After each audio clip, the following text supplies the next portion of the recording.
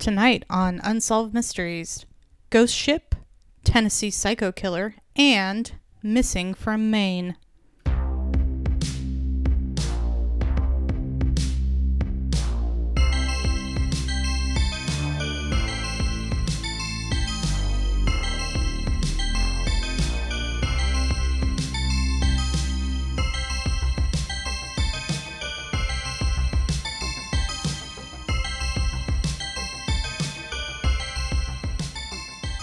Let's get into it. I am your co-host, Crystal. I'm your other co-host, Robert, and welcome to Reenacted, an Unsolved Mysteries podcast. So we're opening tonight with a segment called The Unexplained. Our first ghost episode, Crystal. Are you excited? I was so excited that we were finally getting into what I think is like the real meat of Unsolved Mysteries, which you might think is like solving murder cases, but for me it's crackpot ghost stories and lies about UFOs. Yes. And so tonight we're going to talk about the Queen Mary, which is the ship that launched 1,000 ghost hunts. You spent all week thinking of that, didn't you? No, came to me while I was watching the episode. Just, that's how I work, Robbie. It just. Oh, wow. I am so jealous. That is way better than anything I have. Clearly it's a good thing you're leading us off on this one. Well, I'm really excited about this one because it is. I don't know where the legend of the Queen Mary started, and it certainly hasn't ended. It might have been unsolved mystery. I didn't look into previous television shows or movies or documentaries that had explored the legend of the Queen Mary as such. So I'm gonna lead us all to believe that it was Unsolved Mysteries that really kicked off the interest in the possible hauntings on the Queen Mary. I'm just getting a little background of the ship. It's in permanent like cement dock in down here in Long Beach. I was in Long Beach a couple weeks ago, but I didn't go to the Queen Mary, unfortunately, because I had my doggy with me. So I personally have never been there, but I know folks that just think it's a riot and a good time. They've got a couple of restaurants on the ship. There's a hotel. It's all fully functioning to this day. So if you ever want to plan a visit, you can go spend the night on the Queen Mary. Oh, wow. Okay. Maybe we should do like an episode of the pod from the Queen Mary. There's a podcast that I've been listening to for a while, and I'll give them a free shout out. But it very much falls in line with some of the things that we talk about, but it's called Oh No, Ross and Carrie. And their tagline is "We show up so you don't have to," and their whole thing is they go and they're skeptics and they go and explore. They went and did an overnight on the Queen Mary with a ghost tour, or they go out to like a mystery spot in Santa Cruz, or they actually spent 8 weeks of episodes infiltrating Scientology. Really? Yeah. No, it's a really great podcast. You should turn this one off and go listen to Oh No, Ross and Carrie right now. It's really good. So they recently went down there, and they did sort of like a live episode where they recorded a lot on the ship with this ghost group or ghost hunter group. So I think there's a sort of a fine line for examining this sort of unexplained mystery, in that it's very, very famous, but it's also something that they probably get a lot of tourism money for folks wanting to come in and do these ghost tours and spend the night and record, do recordings to listen for EVPs or, disembodied voices, that sort of thing. So, yeah. A little more history on the Queen Mary. It was built a long time ago. And you are free to go look up the particulars of the size of the ship, the year it was built. Anywho, it served a term, I think it was in World War I or World War II. It was actually... Two. Was it 2? Yep. where it was not then. It wasn't painted the bright colors that it's painted today. It was painted all gray, and it looked. I think they just used it as like a transport and cargo ship. It wasn't armed or anything like that.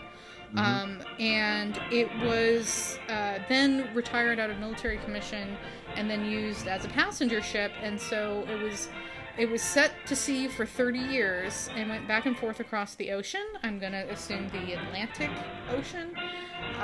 But maybe it was Pacific, but the Atlantic sounds more reasonable. It went back and forth from the United States 1,001 times before it was then... it's not when you... It's decommissioned. Decommissioned. Thank you. Thank you. Well, yes. you got it right before you don't retire a ship, you decommission it, and then they put it in a cement dock and turned it into like a tourist destination in Long Beach. So we get two really fun folks that have worked on the Queen Mary sort of sharing their stories with us.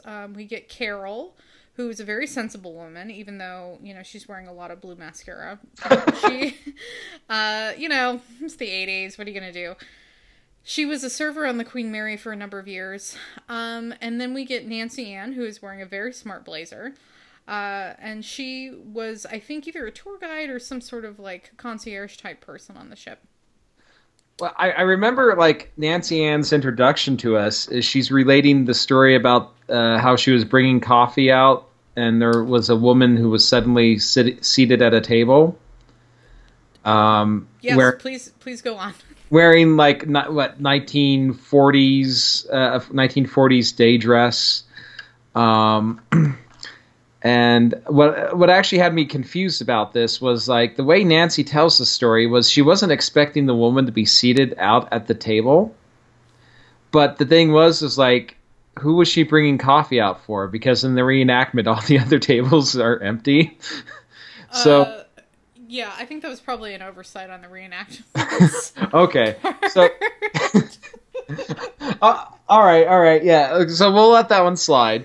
She puts the coffee down in front of the woman, who is just staring transfixed ahead, and seems to be a real person, but with attire from the past. I don't recall. Did Nancy mention anything about this broad disappearing when she turned her back or something? Or I don't recall. Because, this seems to me like nowadays with so many people getting into, like, historic costuming and steampunk and whatnot, it's like this kind of encounter is probably pretty easy to have. Especially if you have, like, a costumer who's, like, strung out on drugs or something. Well, yeah, I don't know what the security looks like in the 1980s on the Queen Mary. I mean, maybe you just have, like, weirdos coming on and off the ship to have a cup of coffee, Yeah. So, I mean, this struck me as, like, one that theoretically could have been, like, a living person. This particular encounter, I was a little more amazed by the swimming pool encounters. Yes. So, that was that Nancy or Carol that had the swimming? At first I thought it was Nancy, but then, like, about 3/4 of the way through this segment, I realized Nancy and Carol were different people, and I had to retroactively go. So you understand my confusion with Yes. keeping track of these two.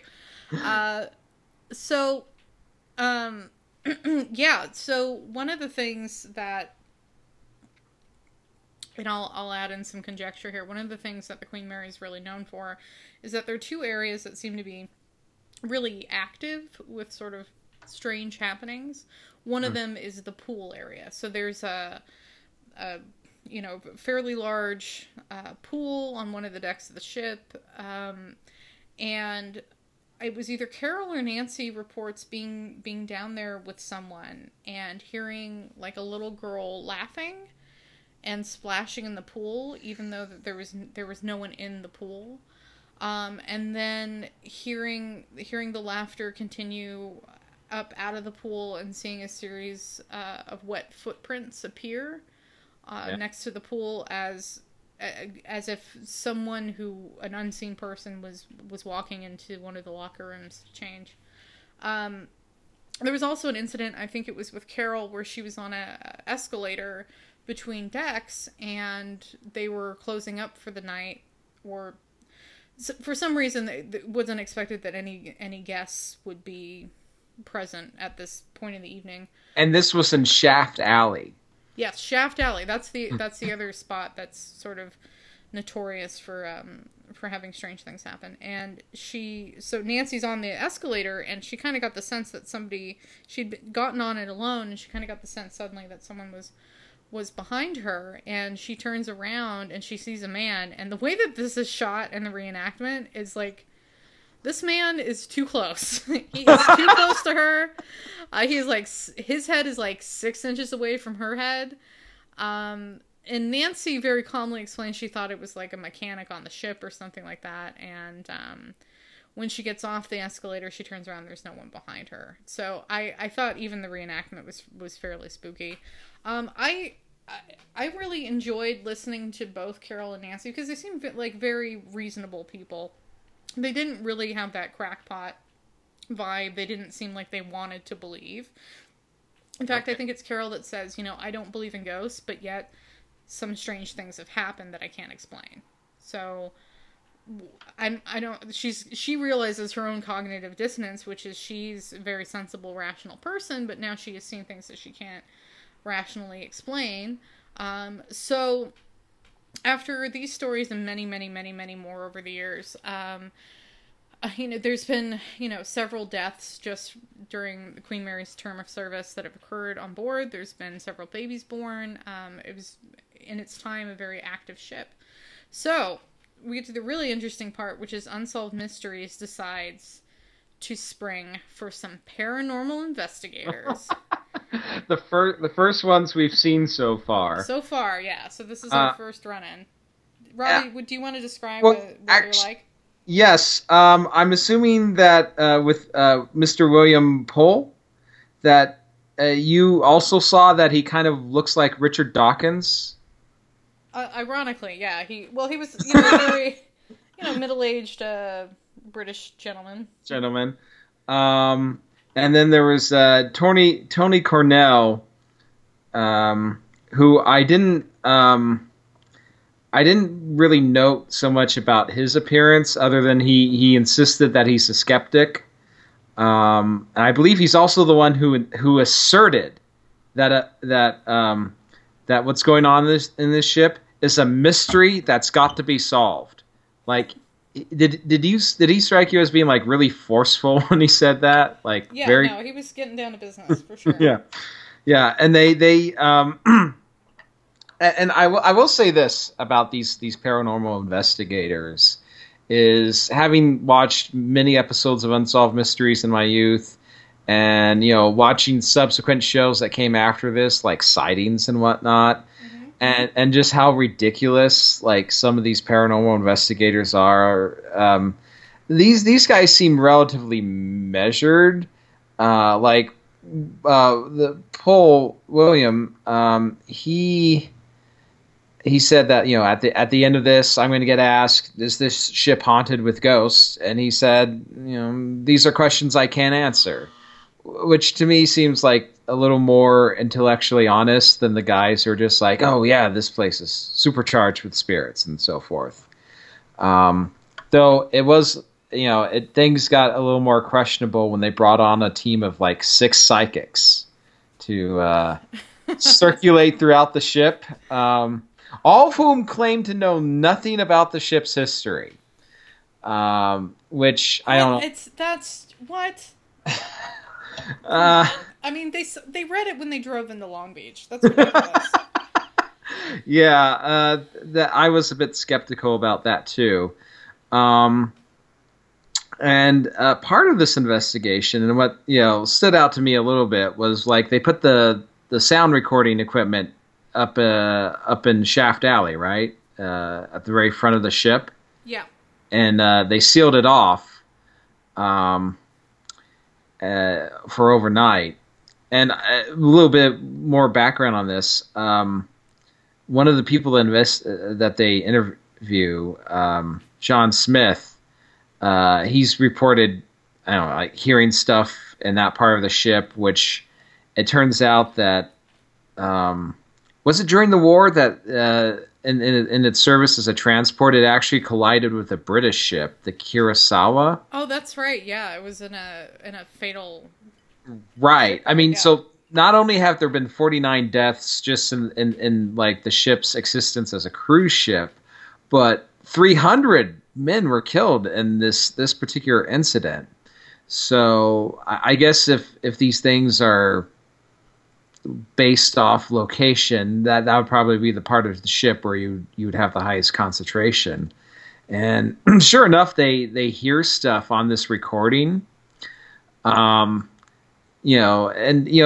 definitely like distinctly like noise. I mean, noise being made. It's not just like really distant, like vague, whatever that could just be like this, feedback sounds coming into the recording machine or whatnot.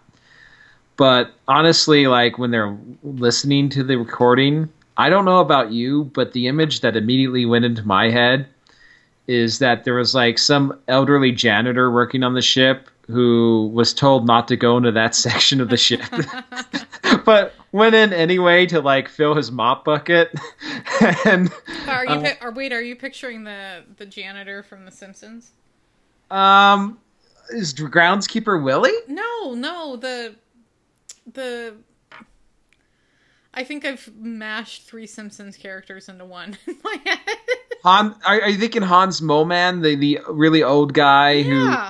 Yeah. Okay. Wait, I would say that like even if I'm not that wasn't necessarily who I had pictured physically, definitely the same sort of personality. You know who I'm thinking of? Oh, okay. I'm thinking of Scruffy from Futurama. I'm Scruffy, the janitor. I was in the neighborhood. But that's who came to mind when you started describing this fictional janitor person. Scruffy's passable too. Yeah, I mean this is someone who's just trying to get their job done. Someone explained to them, don't go in there, but they didn't really emphasize why. So this person's gone in there, they're refilling their mop bucket or whatever, and there is stuff on the recording that kind of sounds like voices. I mean, at least I kind of perceived that.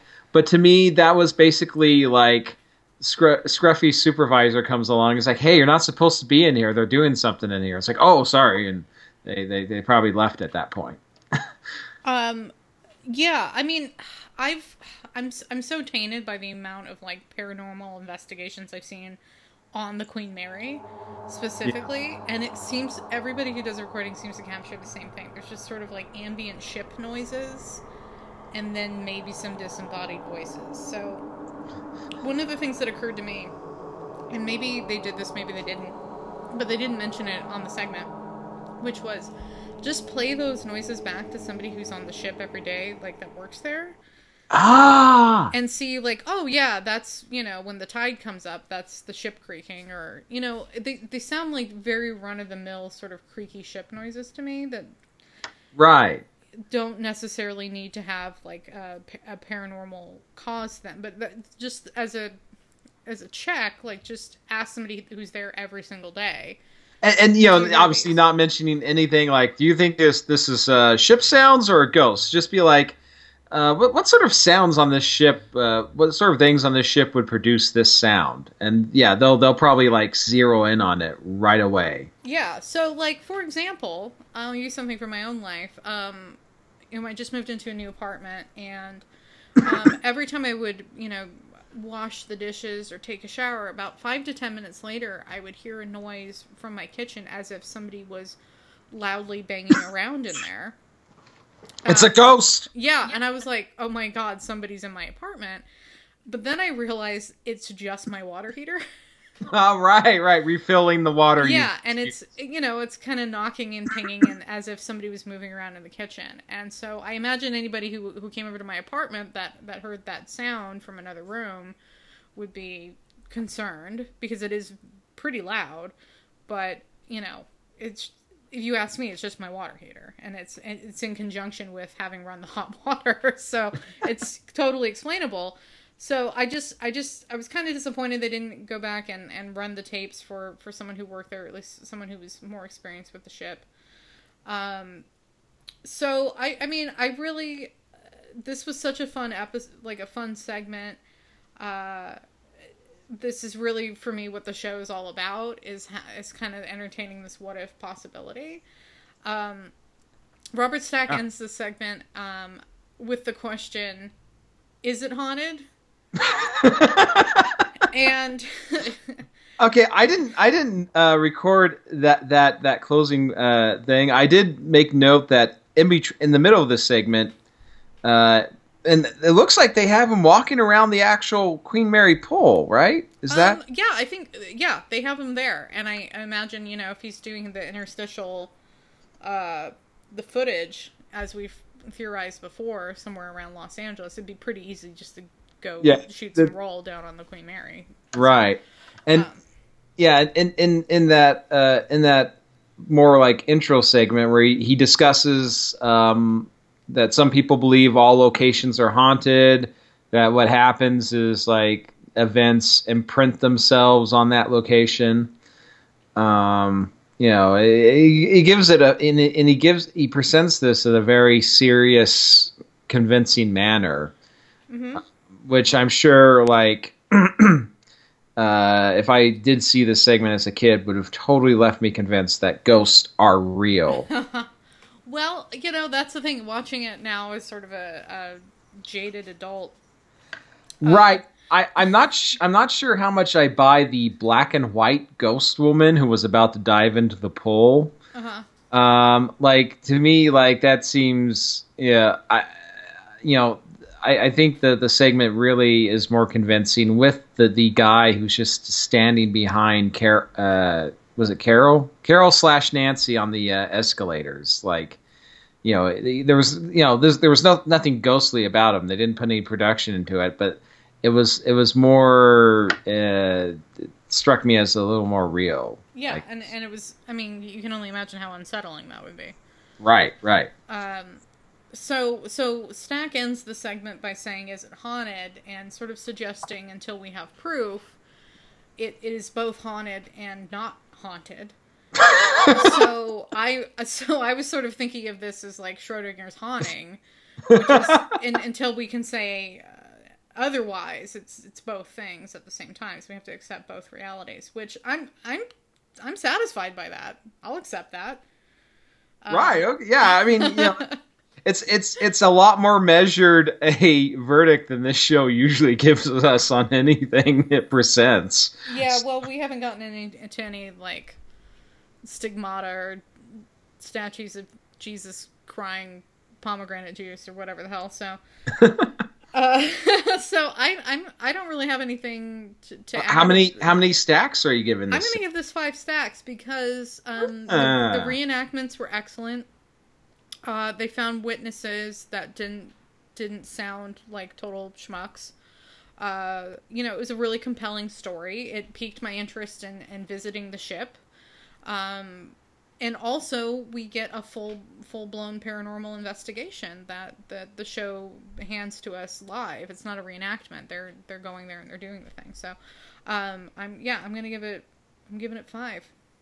I'm giving it 4. I liked it a lot. I didn't find myself scared, which, as you've said, could just be a product of our jaded age and looking back on this. But I thought this was definitely a solid ghost segment. It ends, for me, the best part really in some ways the best part of it is the way it ends with just that empty shot of the Queen Mary corridor, near the end, which is probably for me, probably the most unsettling part of the whole segment. It's just because it just leaves it in your thoughts of like what it's like to be on that ship, walking down an empty hallway.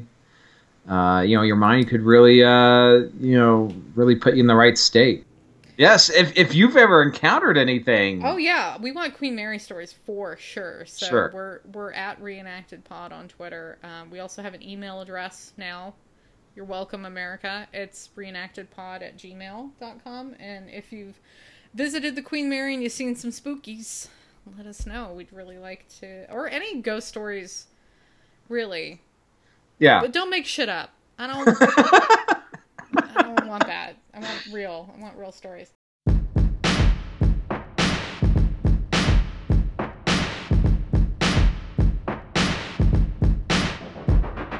Since we're now leaving the world of the paranormal and going on to the real world, this takes us to our next segment, which is takes place in Tellico, Tennessee, February 29th, 1978. Whoa, leap year.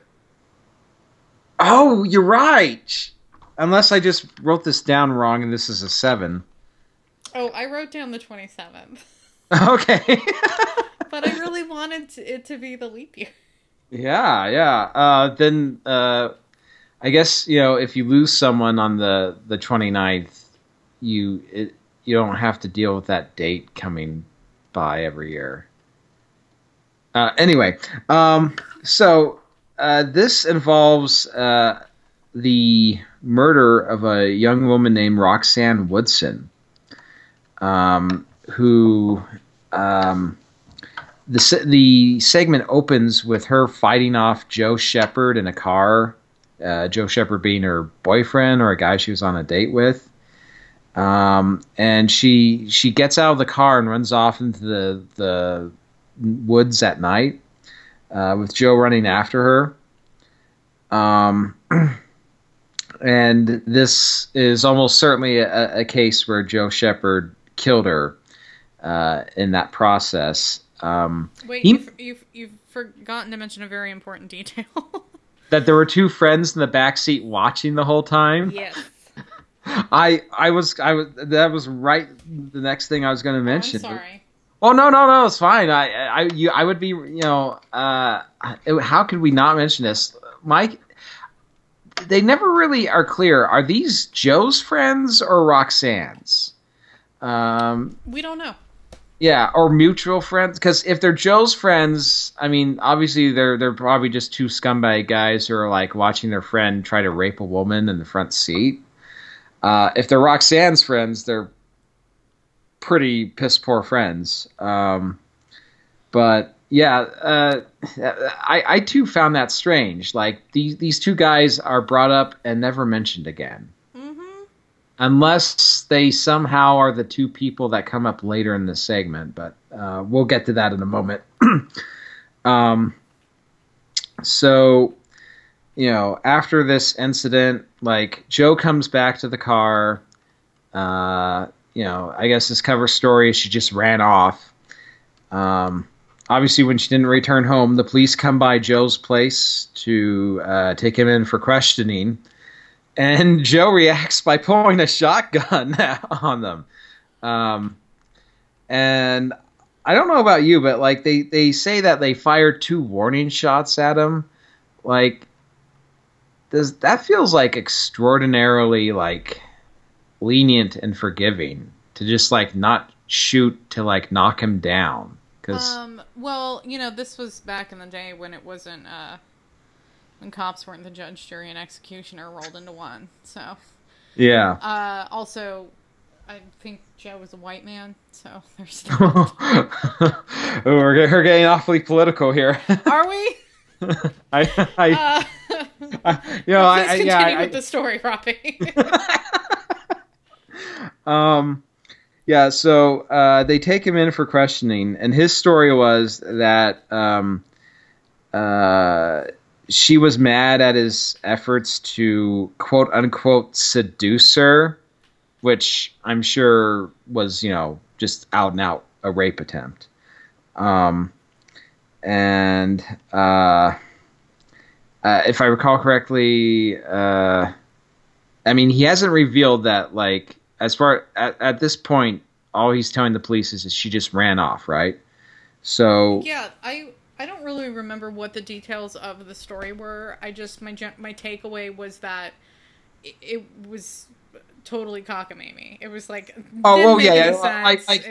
it's going to get utterly ridiculous here soon. So I mean, he gets bond for to get out of jail for his assaulting a police officer, and even volunteers to join the search party that gets formed to find Roxanne. Unfortunately, they're unsuccessful, which leads us all the way to April 8th of that year, when, unfortunately for Roxanne's mother, I believe it was her mother, discovers her body buried in the front yard after two dogs have been like digging away at the dirt and two hands are visible. I think it was the grandmother. No, it was Joe's mother. It was Joe's mother? It was Joe's mother. So I think they get into it towards the end of the segment, but this was very confusing. Like, Joe had a stepfather, and Joe had buried the body in his mother and stepfather's front yard.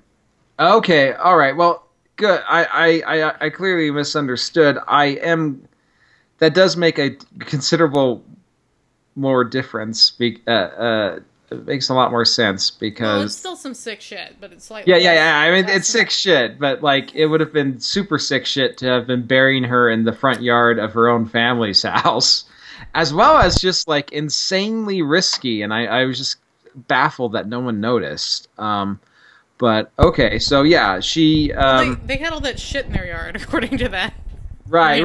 There was a lot going on, so... Yeah. So obviously this is new information.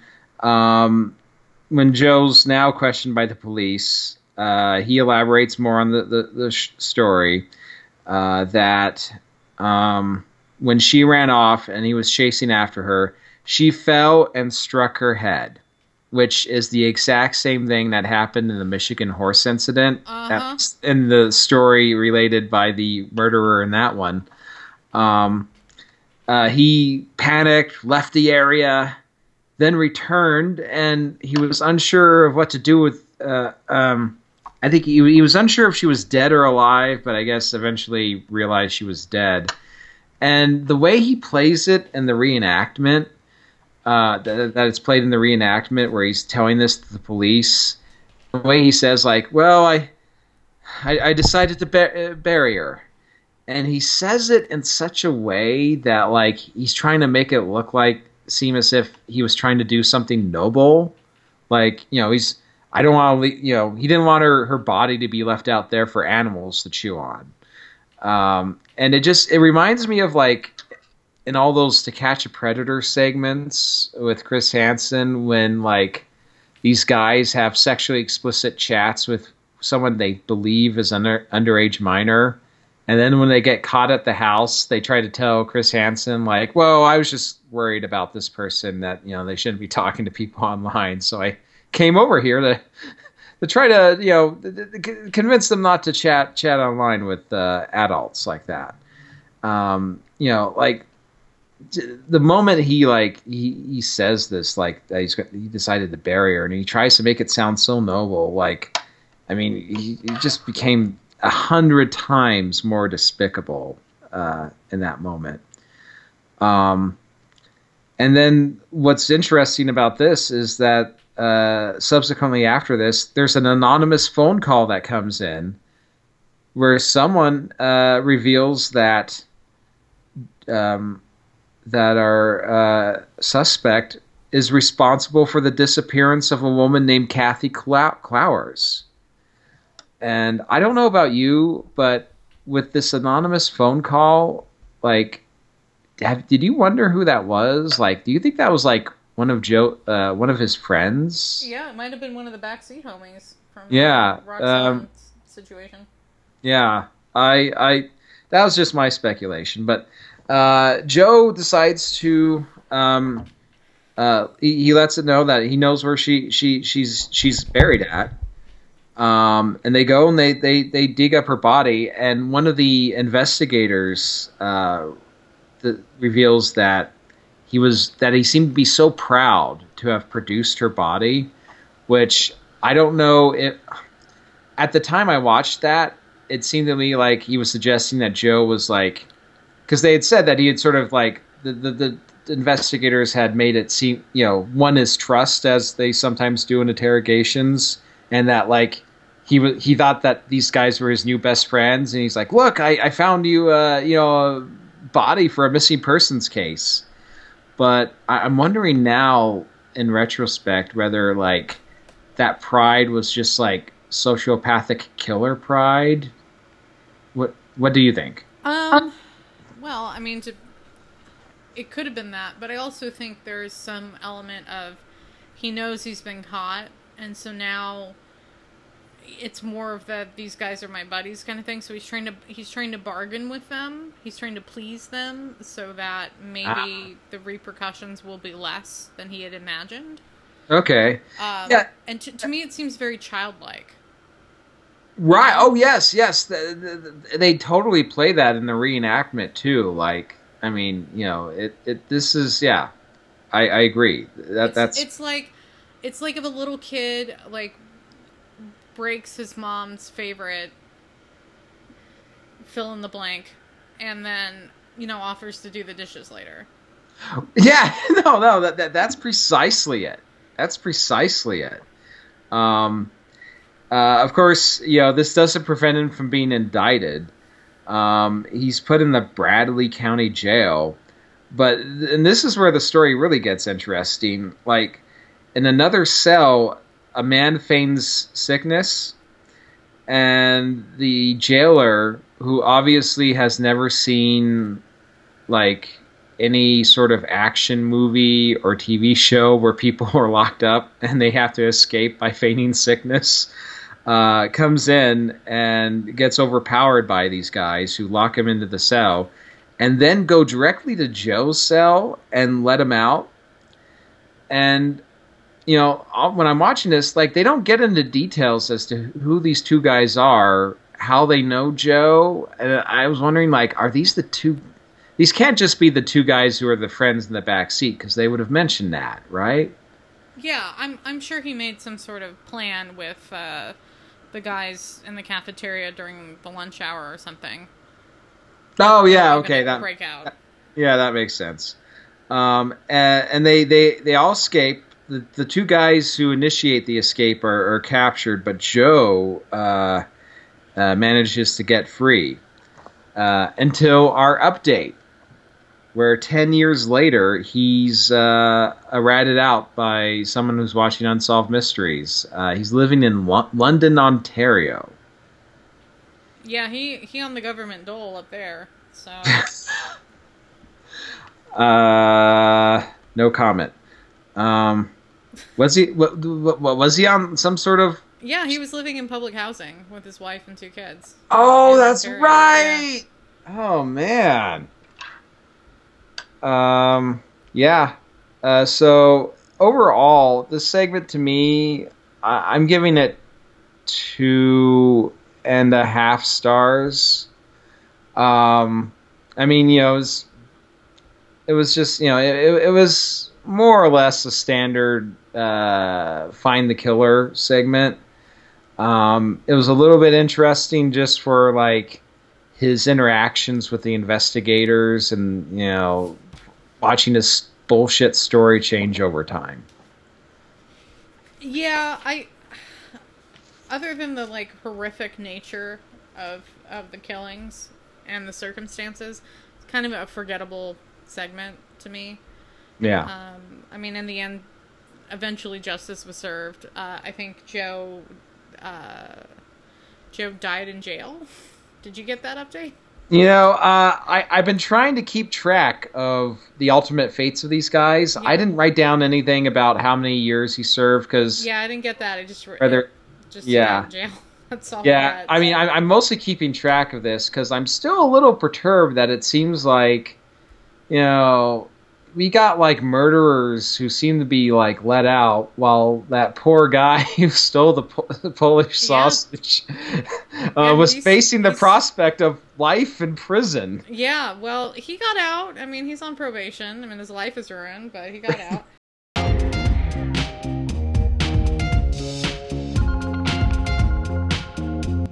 So, which brings us to segment numero 3, which is a missing persons case. See,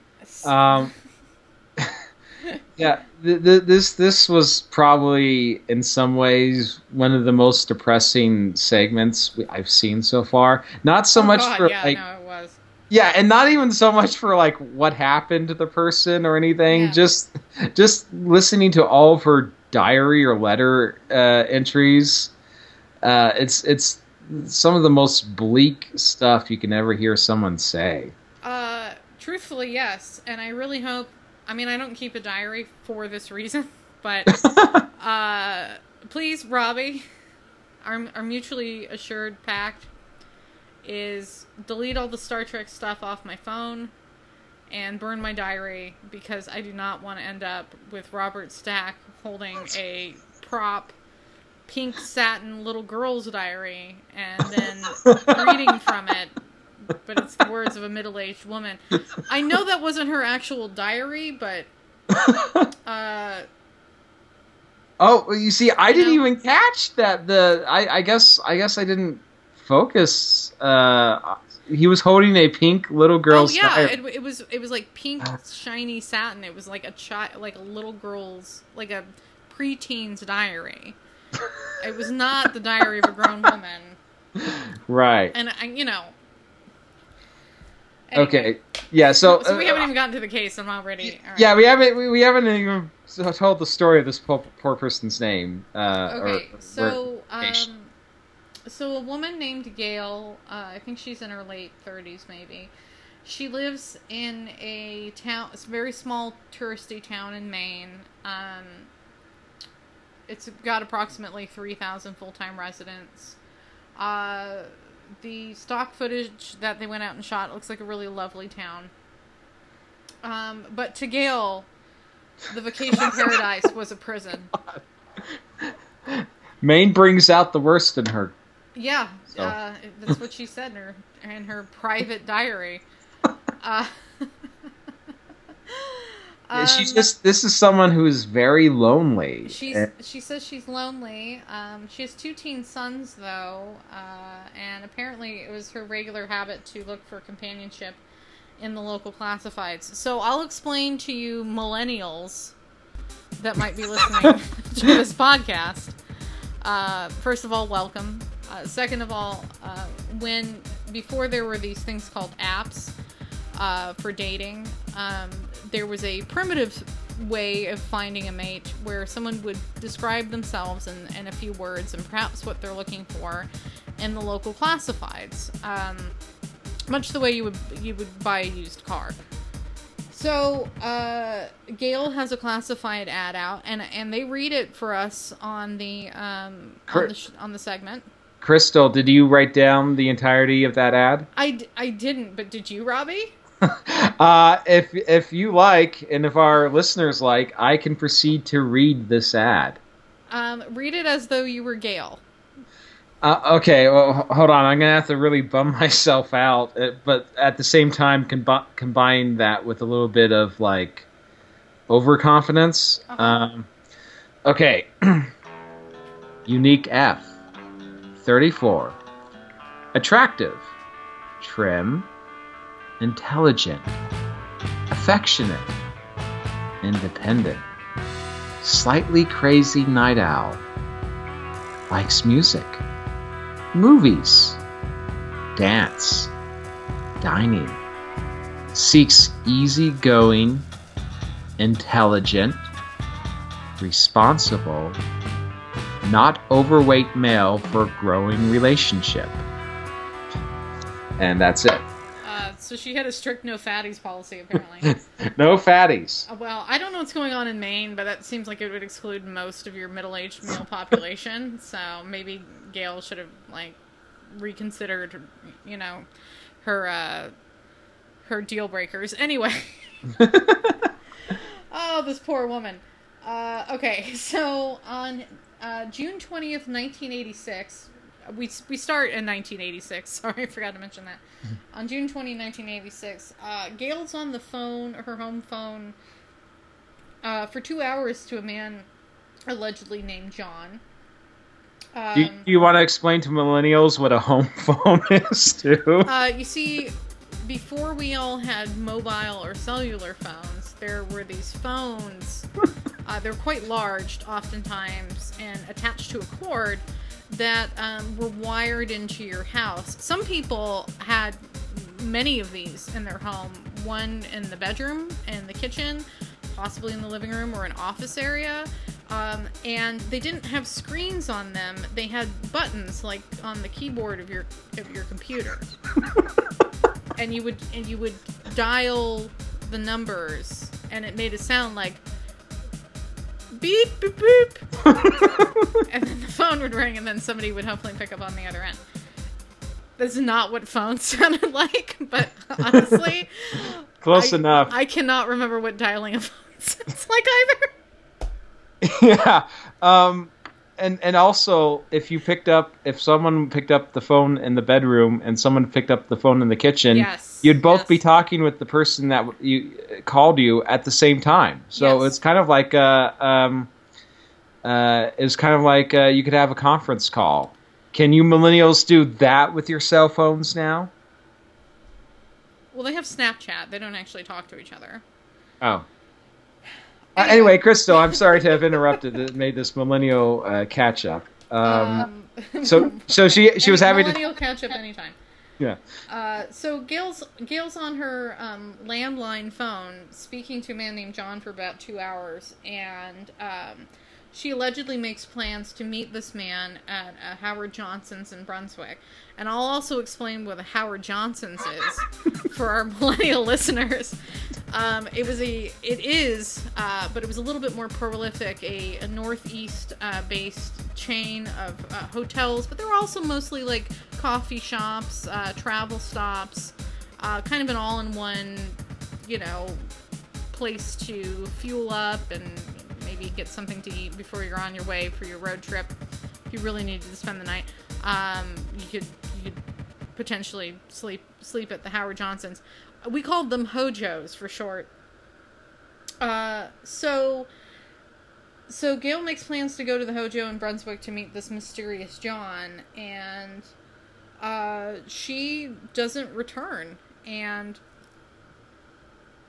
as a detective in the case lets us know, it wasn't that unusual for Gail to go on a date and not come home in the evening, but because she had children, she would call home and just let her sons know she wasn't going to come home and pull something out of the freezer for dinner or whatever.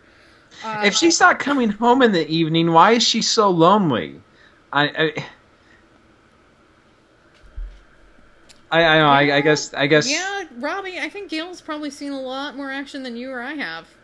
Yeah, man. And maybe she just can't make them stick. So it's not like she's not looking for just like a hookup. She's looking for a substantial relationship. Then. Yeah. Yeah. Okay. Well, okay.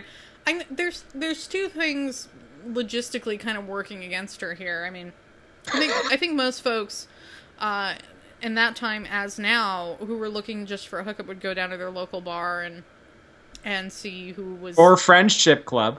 Or your local friendship club. And sort of see who was available for that. But I think the classified ads, because you had to pay to take them out and all of that, it was more of a signifier of somebody who was looking for an actual relationship. So yeah. I think maybe Gail was having these experiences. I think also the detective kind of slut-shamed her a little bit. I think it probably was not that frequent. But, maybe twice a year she had a good night out with somebody and she called her sons to let them know she was going to come home. Yeah. So okay. I don't think she was out there like every night, but also like Detective Know-It-All is like, well, it was pretty common that she would like not come home at night, but at least she would call. It's like, dude, Come on. Oh. Anyway. Oh, the 1980s. Okay, so Gail's been missing for about 37 hours when the police go to the Howard Johnson in Brunswick and they find her car, which has been left there with no trace of Gail. A couple of days later, with her not coming back, the police tow the car out of there. Later that day, an employee who was taking the trash out from the Howard Johnsons finds the keys to her car in the parking lot. And it seemed to imply in the exact spot, too, that the car had been parked. Yeah. Yeah. So this was pretty puzzling to detectives. A couple weeks later, a child finds Gail's purse, sans any cash, in the front of the restaurant. So the police are kind of at a loss as to what has happened to Gail. They go through her diary, they go through her date book that they found in her purse where she'd kept appointments and things like that. They start calling her old ex-lovers to see if they had heard from her. None of them were named John. They get in touch with a good friend of hers, which was apparently a local radio DJ. Crystal, may I pause this for just a second? Yes. I have to say, actually, one of my favorite segments, just pieces from tonight's episode, is actually when they get done questioning, and I thought one of the guys was named John, but maybe I'm mistaken. But when they get done questioning the first, ex-flame in the questioning room, Mm-hmm. and he's free to go, he in the reenactment they show him get up. And he goes out into a hallway that is full of guys sitting around waiting, and and Good grief. and the way they shot this, with a bunch of guys lined up in chairs and standing around, and whoever they've just finished questioning, it's up to him to tell the other guy okay, you're up, and it looks like a bunch of guys waiting for a job interview or something. But to me, this was actually it was sort of I chuckled a little bit seeing this because, I mean, did they bring all the ex-flames and just all in at once and made them wait around while they just questioned one after another? That's not how it happened. I know. But we had to get the full volume of Gail's love life here, so... Yeah, it's symbolic or something, or maybe the detective was also the one who was the cinematographer for this segment. He's like, put more guys in there. We gotta show just how loose she was. They could have used those extras to fill up the dining room from the ghost segment of the Queen Mary. If they had all that budget sitting around. Oh man, a misappropriation of extras. No, I'm glad that you mentioned that little gem of the implication that there were just so many they had to be penned out in the hallway. Yeah. So Gail has a good friend who's the DJ at the local radio station. They tell us he's a good friend, but he doesn't seem to have a very high opinion of Gail. He's like, yeah, she would just call me and talk for hours. She was suicidally depressed. I was tired of her bitching. She was just a real bummer. It was like, okay, well... Crystal, in my notes, next to this guy's name, I have in a sort of parentheses box a question I wrote down about this guy. I wrote down, thinks she is worthless? ? Because that is totally what he I mean, whereas the detective was slut shaming her, this guy is just saying that she's the most miserable thing in existence.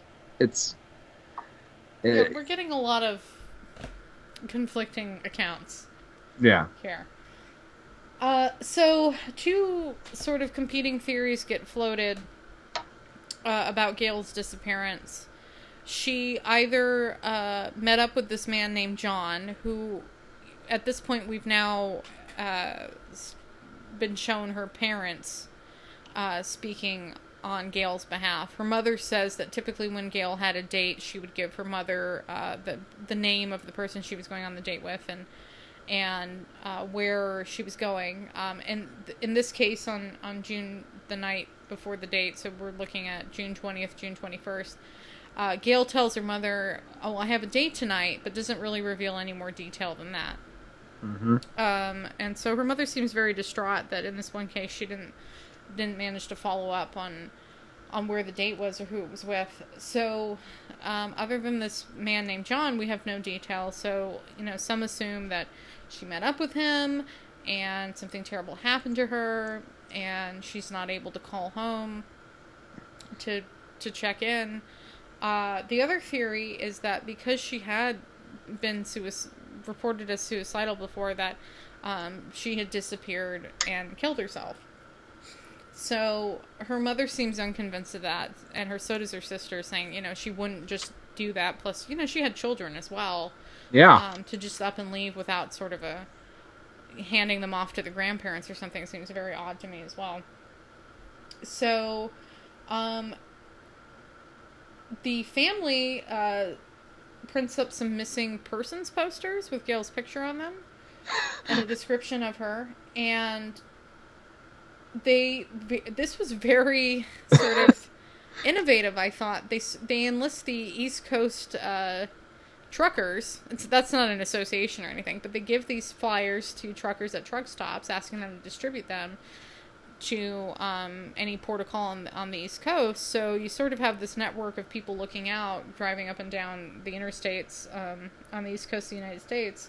It's like the pre-internet, equivalent to like spreading the word out as national as you can get. Yeah, well, it's a rudimentary Amber Alert, right? Now we have those signs on the highway, and before that we didn't. So, so there's a trucker who says that he definitely had given Gail a ride, down south somewhere. Swears up and down it was her. So now the family... She had that northern accent real bad. There's no doubt in his mind it was her, so this is giving the family hope, of course, that Gail will be found. We basically end the segment with her family pleading for Gail to at least reach out, saying, you don't have to get in contact with us if you don't want to, but call the show, let them know you're alive. And they'll get the word back to us, but just give us something. Yeah. So are we ready for the update?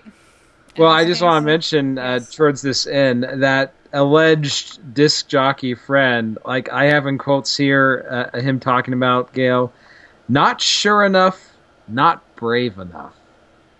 I mean, he's basically implying she's like so fucked up she can't even kill herself properly. Right. Which leads us to the update. Mobile, Alabama. So, Unsolved Mysteries apparently gets a call from the Mobile coroner's office. And they had a Jane Doe that had been found in a motel room around a few days after Gail had allegedly disappeared. Somebody who had OD'd on drugs. The woman in question in the hotel room had checked in with a pseudonym, which I didn't write down, it doesn't matter. But sure enough, there was some investigation done by the police from Maine, and they were able to positively ID Gail's body, being the one that was found in the hotel room in Mobile. So, super sad ending.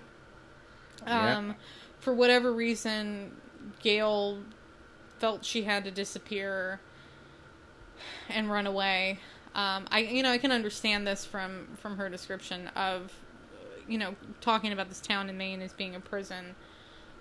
It's hard for me to fathom, though, not leaving a note or leaving someone in charge of her sons, at least not like wrapping up loose ends. Yeah, it was, she went through all this effort to like put together this elaborate like leaving, but she didn't address the really the most important issues is what's going to happen with her sons, and all that. It's just a really unfortunate story. I mean, I know I wanted to like make a lot of fun of her based off the diary entries and Yeah. stuff, but I mean, it's just it's sad. I mean, it's unfortunate that this person, they weren't getting what it was out of life that would have, you know, allowed them to be happy.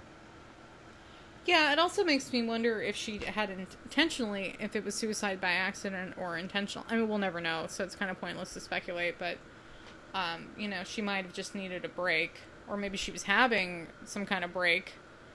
Right. Well, And, yeah. I mean, like, how many people like fake their own disappearance, go to another part of the country to commit suicide? I mean, it's very strange. yeah, that's what makes me think she didn't really mean to kill herself, but she did, Uh, so. we're really ending on a high note here. Yeah, I mean, it kind of sucks because the Queen Mary portion of the show was just so much fun. And the two stories that followed it thematically were not fun at all. They were terrible, terrible tales. So, Oh, how many stacks do you give this particular segment? I'll give it 2. Wow. Okay.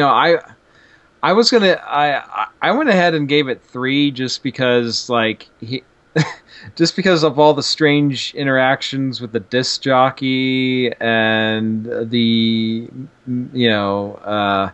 chauvinistic DA and the diary entries. It was interesting seeing all that stuff, regardless of how engaging the reenactments were themselves.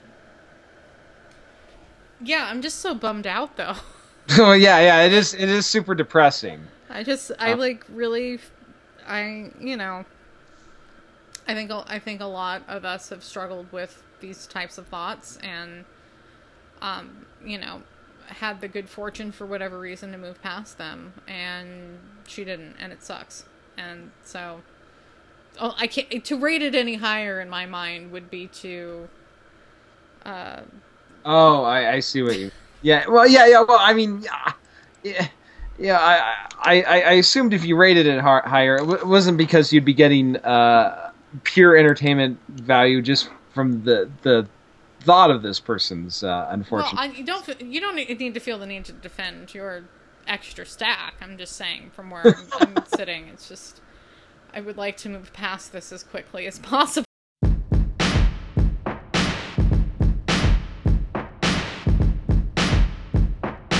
And maybe this isn't necessarily a personal unsolved mystery. You see, I'd never heard of Howard Johnson's before this segment. So, but clearly you either have or you did research about it. No, Which wasn't. It's So. it's just it's in the zeitgeist, right? So there's of course both you and I grew up on the West Coast, so we haven't had a ton of experience with Hojo, but I believe there was one in Seattle. Which is near where I went to high school, so it was kind of the running joke about after prom getting a room at the Hojo.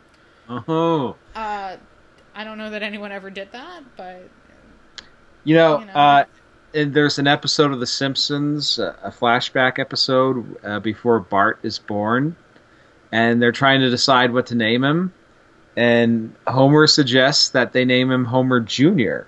uh-huh. The kids can call him Hojo. Yeah. Yeah, that's about the extent of my Hojo knowledge. Well, I mean, really, why would you have any? It's not. Oh yeah. Living in a waterless desert. I mean, I'm about as far removed from Maine or Seattle for that matter. Yeah. Well, I think there's actually up until very recently. I think there was a Howard Johnson's in Las Vegas. And possibly there was also one in Reno, but way back, way back. So, shit. Maybe it was by the airport. Maybe I'm just making this up. If you're listening to this podcast and you have any knowledge about whether a Howard Johnson's existed in Reno, go ahead and go over to our Twitter @ReenactedPod, And, or or and shoot tell us. us to go fuck ourselves with this boring ass question.